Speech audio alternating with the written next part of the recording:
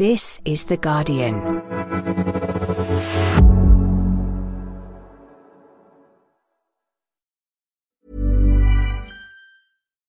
Was, wenn deine Karriere so individuell wäre wie deine Playlist? Was, wenn du Erfahrungen machen könntest, die dir wichtig sind und die dich zu einer Führungskraft werden lassen, die die Welt bewegt? Hier wächst du stetig über dich hinaus und entwickelst Fähigkeiten, mit denen du die größten Herausforderungen unserer Zeit meisterst. Eine Karriere bei EY ist so einzigartig wie du selbst. It's yours to build. Finde auch du deinen Grund, Teil von EY zu werden unter www.ey.com/Karriere.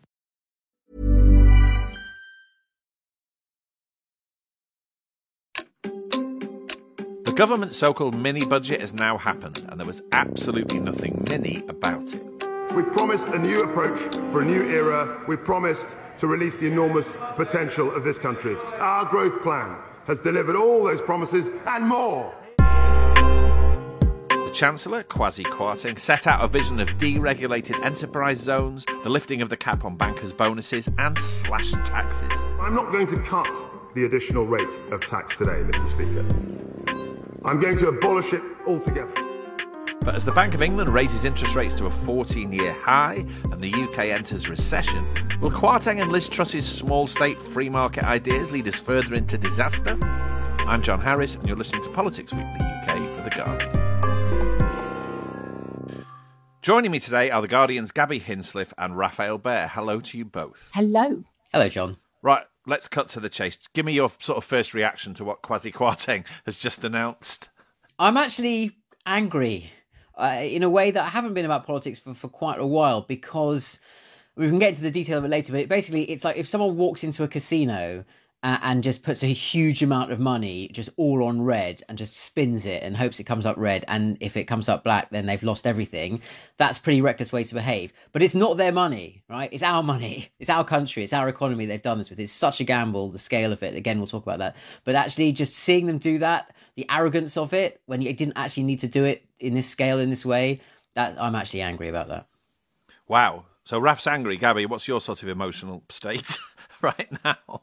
It's the emotional state of someone who's just been asked to take a massive jump off a cliff, holding hands with someone wearing a blindfold, and the power of self-belief is going to save us from the rocks at the bottom. So obviously very excited, slightly nervous. No. And the other thing actually is a bit puzzled, because on the one hand, I see totally what they're doing. You know, we are absolutely testing the economic theory to its limits here, guys. It's very much strap in and feel the Laffer curve. And, you know, this great theory that if you let rich people make more money, then somehow that will brilliantly free us all. But also, I think he's missed a trick that Tory governments normally do, which is they normally don't just give money to the 1%. There's normally a little sweetener in there for the people who actually vote Tory, who are on like 50 grand to 100 grand. It's as if you sort of have taken the volume and turned it up to the level that makes people's ears bleed, really. Okay, right. Now, a lot of what was announced just now, as you've just said, had already been trailed in the media, but we've now had lots and lots and lots of fine detail. I want to speak first of all to Torsten Bell, the chief executive of the Resolution Foundation and former advisor to Ed Miliband when he was the leader of the Labour Party. So run us through some of the detail here and, in fact, the bigger picture. Torsten, in terms of what was announced, I wanted to start with a sort of broad brush point, really, about the gravity, the seriousness of this political change, which has just become very, very clear. 3 years ago, it seems to me, the Conservative Party offered the electorate really a newly active state and a focus on the UK's economic inequalities and imbalances. If you look at their 2019 manifesto, it said millions more invested every week in science schools, apprenticeships and infrastructure while controlling debt. I mean, that's why I picked that sentence, right? Now, both those pledges, it seems to me, have sort of very quickly withered away this morning, in the sense that the Truss government's big priority is tax cuts, not state-led investment. And the Tories are suddenly telling us that skyrocketing public borrowing is nothing to worry about. It's a big shift.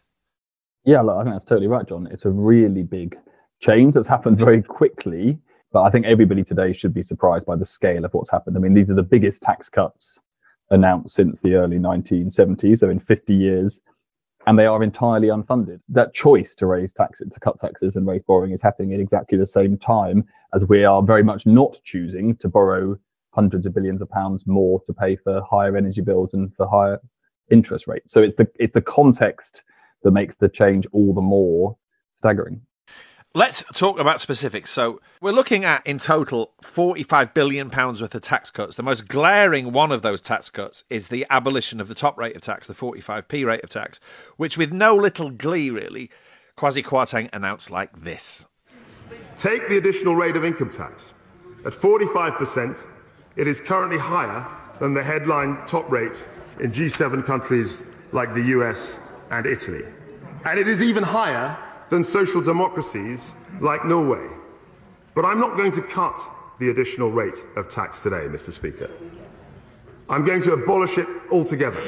From April the 23rd, we will have a single higher rate of income tax of 40%. This will simplify the tax system and make Britain more competitive. It will reward enterprise and work. It will incentivize growth. It will benefit the whole economy and the whole country. And I think you pointed out on Twitter this morning that if you earn £1 million a year, you're about to get a tax cut of £55,000, which is more than double average earnings, right? Yeah, I mean, it was already good to be earning £1 million. It just got even better. Now, when you look at this, give me your sense. I know you don't feel this yourself, but the sort of rationale. What's going on here? Let's just take the bit of what the government said. What's the problem they're trying to address? And the problem they're setting up is that the UK economy has been in relative decline versus other similar-ish advanced economies, whether that's Germany, the Netherlands, the United States, for the last 15 years. And that is a big problem. And they're right to say it's a big problem. And it's not just a big problem for the rich. It's a big problem for middle and lower income households too, because they've seen their living standards stagnate. Now, they're then saying we've got an answer to that, and it's tax cuts.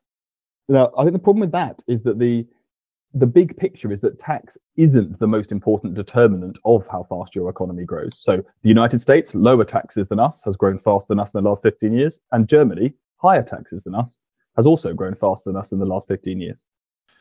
This may sound slightly crude, and your knowledge of economics is more sophisticated than mine.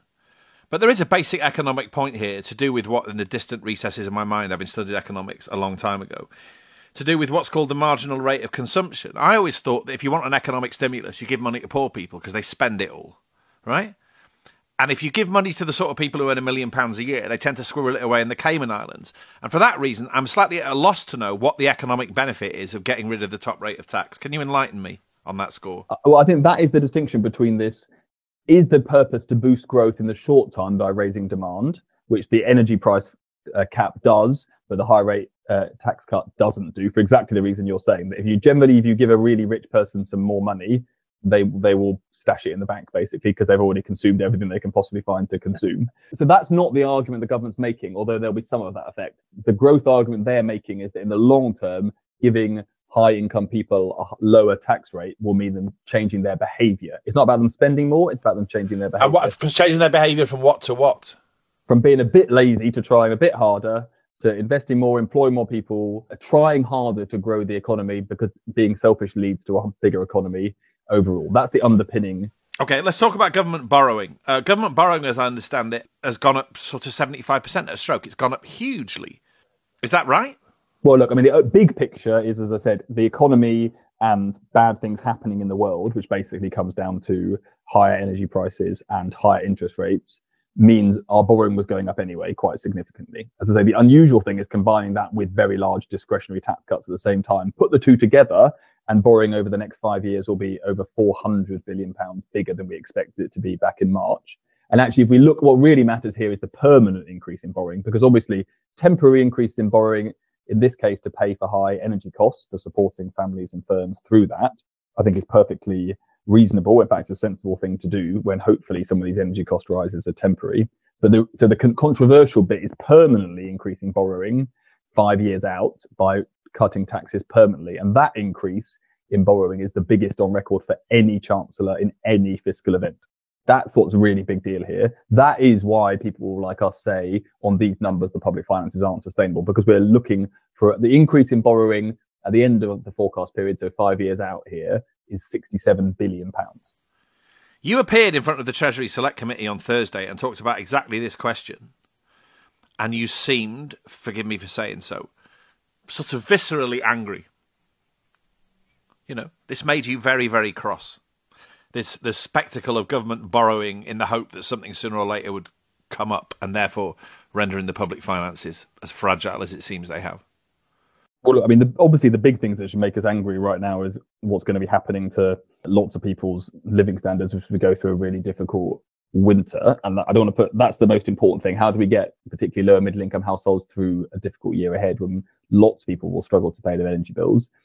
But stepping back from and looking at the economic strategy for Britain, I think the last 15 years and that period of relative decline should make all of us quite angry. Talking about GDP sounds like it's something abstract, but let me just explain.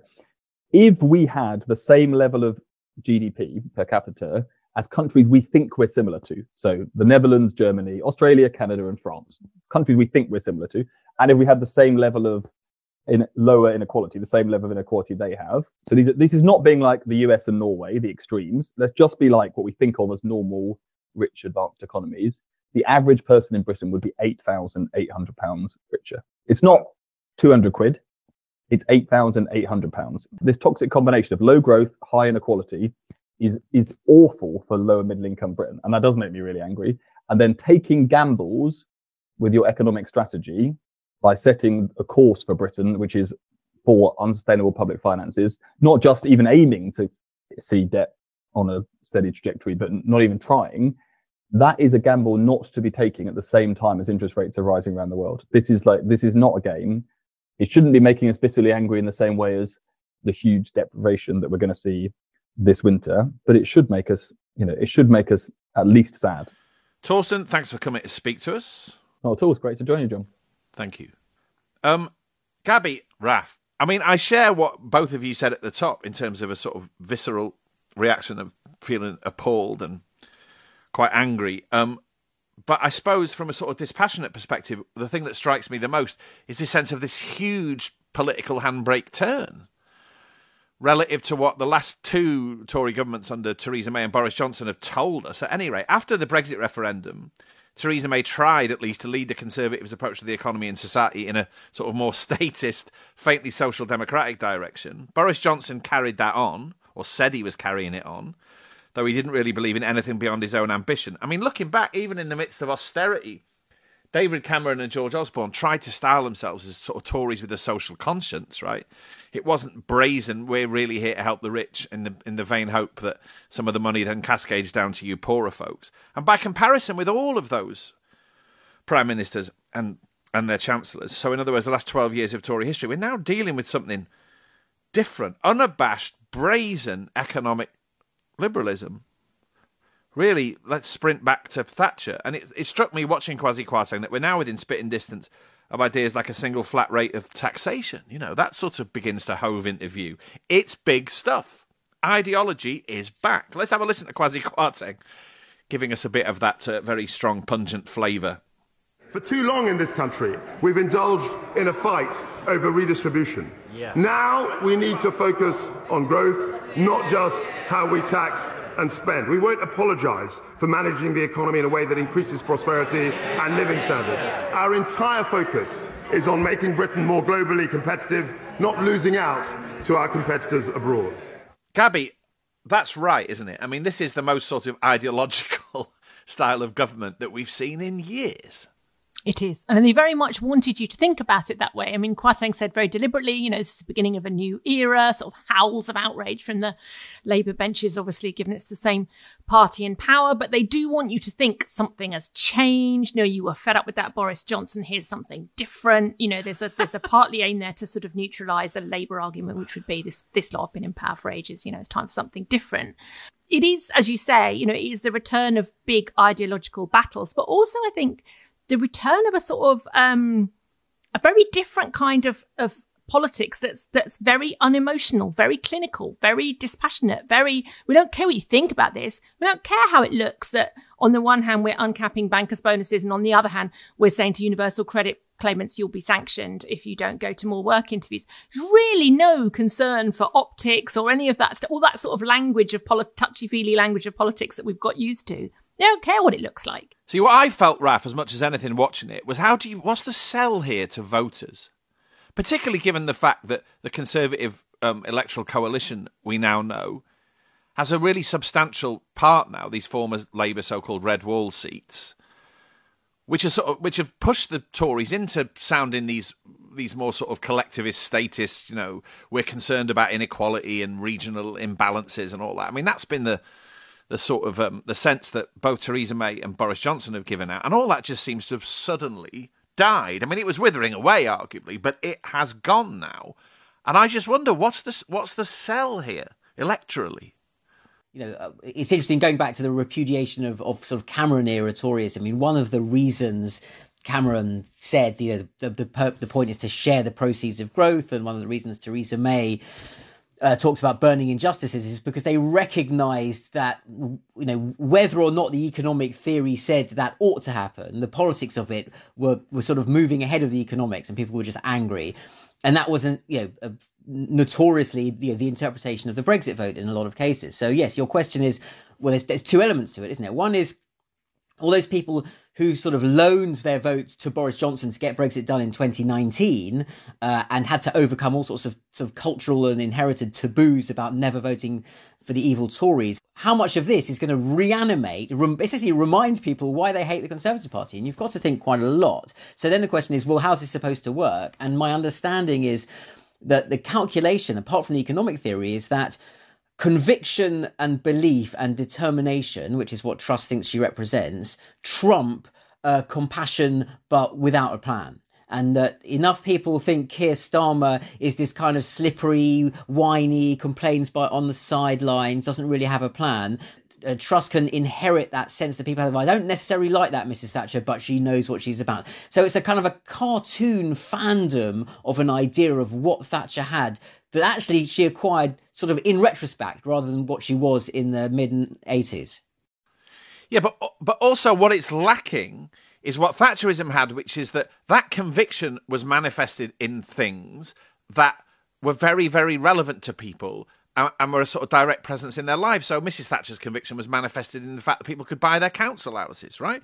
Mrs. Thatcher's conviction was manifested in the fact that she tamed the trade unions, right? And so people felt they were living in a different sort of day-to-day reality. If your conviction is largely in the service of letting rich people keep more of their money, then whatever you trigger is not going to be felt and experienced by your voters. It remains in the realm of the abstract, doesn't it? This is a big problem, I think, for them in that essentially the UK is, by European standards, already a low tax, low regulation economy, right? So as you say, you can't do Thatcherism again because it's been done once before. In terms of what people will get in their pockets, yes, their energy bills are going to go up by not as much as they would have done. They'll also get a lot of sort of Tory middle income voters are going to get the benefit of the national insurance rise being cancelled. But that money, remember, was supposed to go to the NHS. Now you can borrow the money for the NHS, but ultimately, if the health service can't cope with a mild autumn, it's going to really struggle in a tough winter. So no, I'd love to find a way of disagreeing with you, John, but I think they have ultimately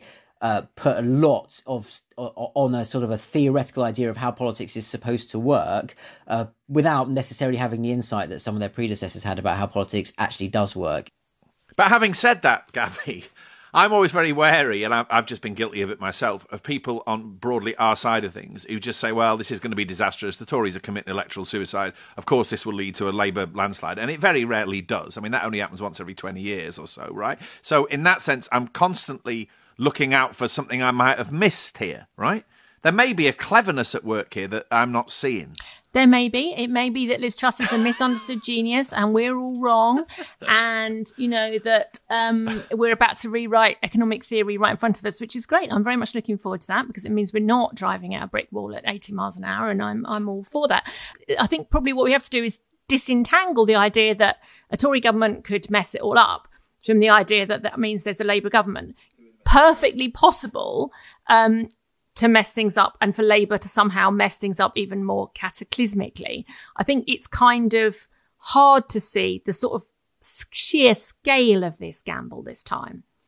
Yeah. Okay, Raf, quickly. Yeah, well, look, I mean, growth will come back eventually, almost certainly, nearly always. Well, it always has done before. So at some stage it will come back, depending on when. But I do think also there is a kind of a very raw and crude political calculation that's worth flagging up here, which is like, what are the forces that actually have in the past really determined whether or not a Tory Prime Minister in particular survives. It's basically whether the right-wing faction of the Conservative Party turns against them. It's whether Fleet Street, the Tory press, the Telegraph, the Mail, the Sun, the Express turn against them. And it's whether the donors turn around and go, actually, you're screwing this up. You're not getting any more of my money. Now, actually, those three things are quite locked in by this budget. Gaby, you're shaking your head. I don't buy that. Gaby is shaking her head frantically here. That's not how elections work. I mean, of course, it helps if your donors are on side and happy. And of course, it helps if the Tory press is on side and happy. But people have this idea that, the Tory press is entirely driven by what 3 millionaire proprietors, billionaire proprietors at the top think and want. They have to respond to their readers. If their readers are absolutely blooming furious and can't afford to buy their newspapers anymore, and if the government has created an economic climate in which you can't sell newspapers, that's when they get cross very quickly. And let's talk about precisely that. Let's talk about real conditions out there in the real world. Friday's so-called fiscal event and announcements follow the news on Thursday, as we all know, that the Bank of England is going to raise interest rates from 1.75% to 2.25%. There are strong signals that even more interest rates or another interest rate rise will be on the way round about November. Interest rates are higher than they've been for 14 years. And we all know the precarious state of a lot of people's finances. This is a world in which if the interest rate ticks up by 0.5 percentage point even, because people's budgets are so tight in the context of rampant inflation and so on, people really feel that, and it can tip a lot of people into crisis. Now, the other factor in all this is if you're looking at, which you are, government hugely increasing borrowing, that creates pressure on interest rates as well, right? We need to think about that, don't we? I mean, all that stuff is going to be very, very relevant over the next sort of, 6 months, a year, 2 years. Gaby? It's a little bit more longer term because, at the moment, the majority of people are on fixed rate mortgages at the moment. So if you're on a fix, you're not feeling it if the interest rate goes up. But, over the next year, a large proportion of people's fix will be due to end. And that's when you get the pain. So it'll be slightly more longer term, maybe, than the sort of immediate tax relief rises. But you're right, they're pushing in different directions. It's no good thinking, oh, well, I've got this money here from the national insurance rise not happening, but I'm actually spending more than that on my mortgage now. So that's a big thing. The other thing to bear in mind that's also pushing in the opposite direction is what happens to public services. We haven't talked about it very much because Kwasi Kwarteng didn't talk about it at all. But, somewhere along the line, it looks to me as if big cuts in public spending are coming. But God, there is nothing left to cut. I mean, that's the other point about any prospect of renewed cuts to public services. We all know, you talk to anybody in education or health or particularly councils, local services, right? There is nothing left to cut. That does not mean they're not going to cut it. Raf, cheer me up. Why don't you? Well, this isn't going to cheer you up, but I mean, Gaby flagged it earlier. I think very revealing politically on this is the bit in the, we need to basically get more people out of inactivity into work. And the way we're going to do that to take some of the heat out of the labour market is by threatening to cut their benefits. Again, right, we've been through this before, but there's no more capacity there. Now we're at they're really very much at people who aren't working because they can't work. I mean, that is, there might be a few people who probably could go and pick some berries in East Anglia, jobs that used to be done by Romanian migrant workers who aren't coming anymore. But there's also a lot of people with long COVID who really can't go back to work, right? So, that's pretty desperate stuff. There's one other fundamental question I want to ask in this section, which is about a basic question about democratic legitimacy, which I haven't heard that much in all the commentary around Kwasi Kwarteng's statement and so on. But you have to ask that question. Who voted for this? This is not the Conservative manifesto of 2019. I mean, that really was framed in terms of an economically interventionist state, the idea that the government would be paying a lot of attention to regional imbalances and inequalities. It also made very pointed reference to keeping debt down, right? That was another part of the Conservative 2019 manifesto, let alone things like fracking. I mean, this manifesto is being torn to pieces in front of our eyes, and we have to ask the question here. This is not good for the sort of health of a democracy when a government behaves like this. There is this kind of the feeling that the Conservative Party, after a certain period in time, gets at least the mentality of a one-party state. I mean, it's a slightly grotesque analogy, but it reminds him a little bit of the kind of late Brezhnev era Soviet Union, where the presumption is if the economy isn't quite working, you just apply the same ideology, just even harder, more, faster, because that surely at some stage eventually the reality will conform to the model. If you just make the model work harder, sweat the model. You have a really interesting theory, Raf, don't you, about Brexit, because it was Brexit that uncoupled British politics and conservative politics specifically from reality. That was the point at which conservative politicians said, we don't have to bother with the real world now. We are off in the realm of our own sort of ideological fantasies and prejudices. And what you get then is an approach like this. What you're getting here is the very pure idea of Brexit that they couldn't have sold in 2016. This was a 20% Brexit, not a 52% leave vote Brexit. They got all the rest of it by banging on about immigration and appealing to the Red Wall with a totally different prospectus. They won that. And now they're getting the Jacob Rees-Mogg Brexit, which was never a majority proposition, and you never would have won a referendum if you'd fought on those terms. That is called Singapore on Thames, Gaby. I mean, that's the essential vision. I agree. We are moving from a Red Wall Brexit, which was about left behind towns, and it was about all of that kind of stuff, and it did have a sort of social dimension and a recognition of people who hadn't been heard. We're moving from that to red trouser Brexit, which is what, Surrey Golf Club boards want what Brexit to mean. Generally retired people who are not in the labour market anymore, which is basically unleash your inner tiger, low tax, low regulation, we're all going to sweat ourselves to death kind of Brexit. I do think we're moving in that direction. One thing I did wonder listening to that not budget, particularly when he said he was bringing... Audible, hör die Welt vernetzter. Wir reden über die Stories hinter den größten Hypes. Über Virales, Memes und Cat-Content. Hör Quelle Internet mit Sophie Passmann. Ein Audible Original Podcast. Nur bei Audible. Jetzt kostenlos testen.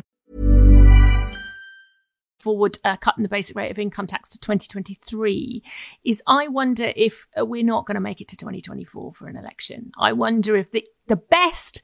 Would there be a window in kind of spring next year where you've pulled things up off the floor a bit, enough to say, look, our plan is working without, yet hitting the crash that you're going to hit when the sugar rush wears off? Is there a point there where you cut the basic rate of income tax, run for the polls thinking this is as good as it's going to get? I don't know that she can sustain this without a democratic mandate till 2024. God help us all. Right, let's pause there for a moment. Next, we're going to be talking about the state of the public finances. Remember them? How bad a state they are probably in, and how much worse things could get.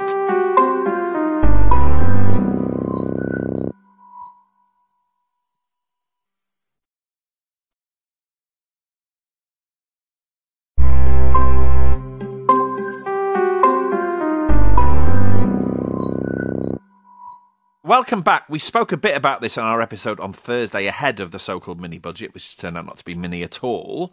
But it is worth talking about the hugest handbrake turn of all, really, which is about government borrowing. I mean, God knows, we've just been through 12 years of political history where we were told that the worst thing that could happen was excessive government borrowing. And people's libraries were shut, and their roads sprouted potholes, and their parks filled up with litter, and the NHS and schools ended up in a dire mess, and that was all because we were told that the deficit was all, and we could not possibly cope with increased government borrowing. And now along comes a new Conservative Prime Minister and Chancellor, and as far as I understand it, government borrowing is set to increase by about 75%.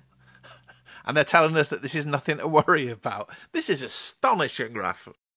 Yeah, I mean, going back to what you were saying earlier about the sort of the repudiation of the Tory legacy, this is the second half of it, isn't it? So the first bit is the narrative about actually there is some distributional interest. We care about people, compassionate conservatism. But the other part is, you remember that George Osborne invented the Office for Budget Responsibility in 2010.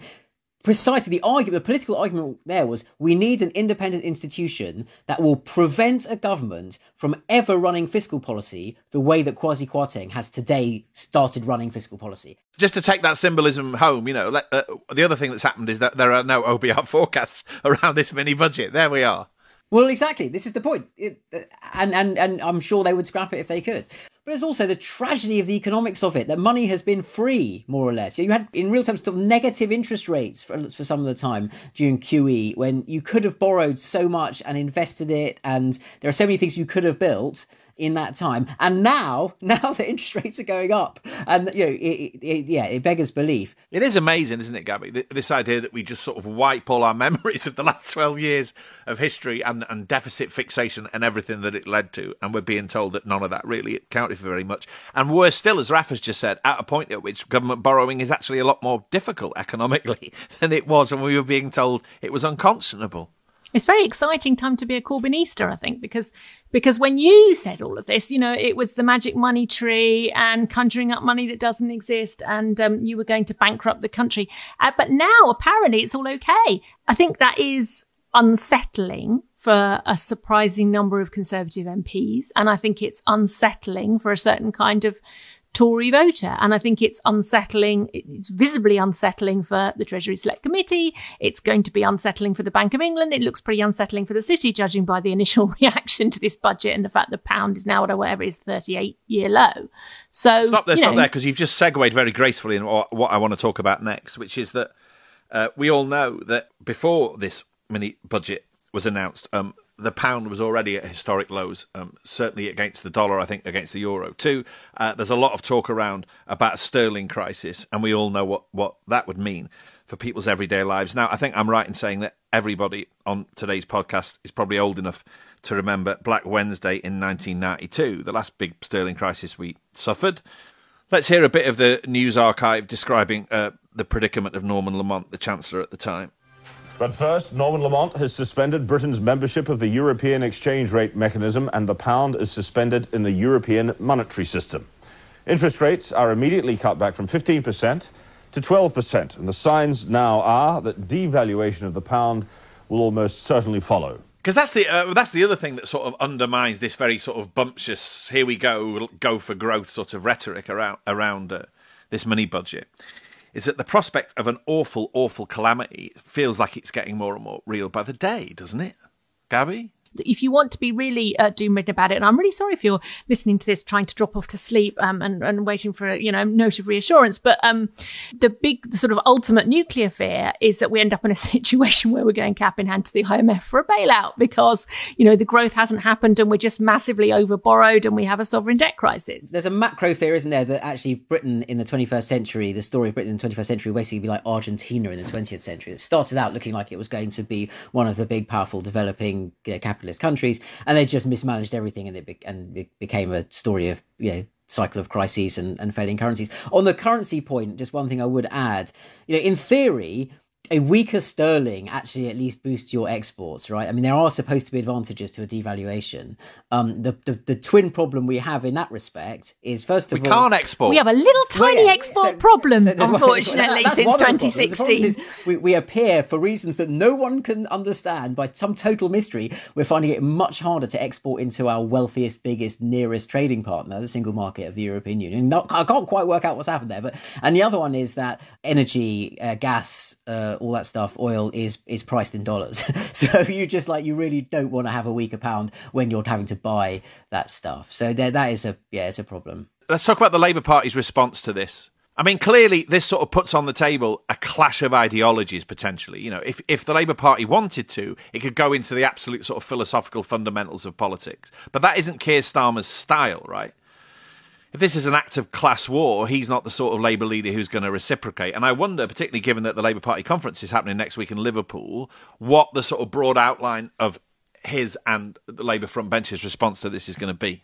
Gaby, do you think we'll get at least a bit of fire in the belly, many not the few type stuff from Keir Starmer next week? Sort of fire and belly are not words kind of I massively associate. That's why I asked you the question. With a Starmer speech. But I mean, I think he's got to hit some kind of emotional register that he hasn't hit before.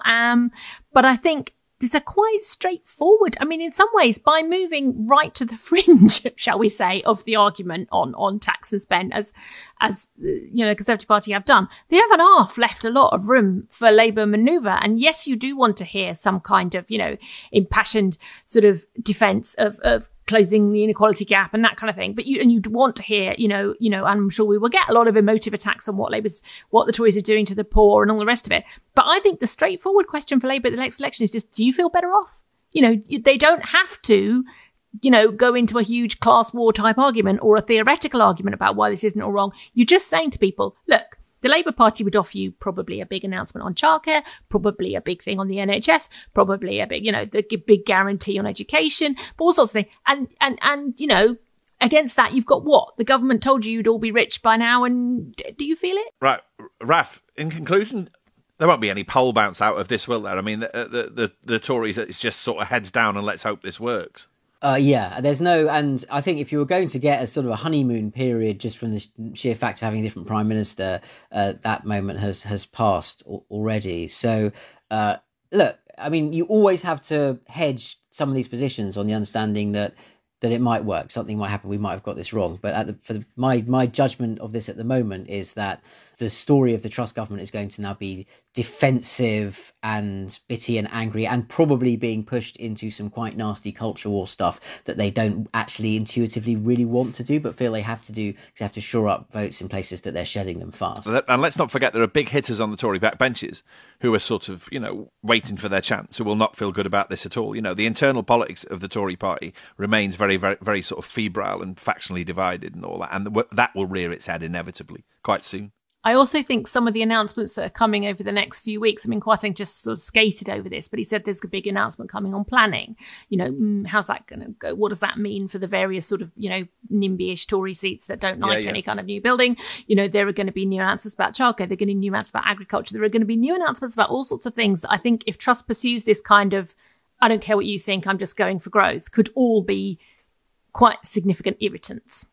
I speak to you not far from Jacob Rees-Mogg's seat in Somerset, where if the government's plans work out, the Mendip Hills will soon be full of fracking prospectors, which I can tell you from the last time that threatened to happen did not play well with Tory voters. Anyway, a lot to talk about in the ensuing weeks. Thank you for joining us today, Gaby Hinsliff and Rafael Behr. Thank you. Thank you. Thanks for listening. I hope you enjoyed today's episode. If you did, make sure you subscribe to Politics Weekly UK. You've probably heard the adverts for our new 6-part podcast series, Can I Tell You a Secret? It's great. And all 6 parts will be available to listen to from Friday the 23rd of September. Do subscribe now to Can I Tell You a Secret or wherever you get your podcasts. This episode was produced by Frankie Toby. The music is by Axel Kacoutier, and the executive producers are Maz Ebtahaj and Nicole Jackson. This is The Guardian.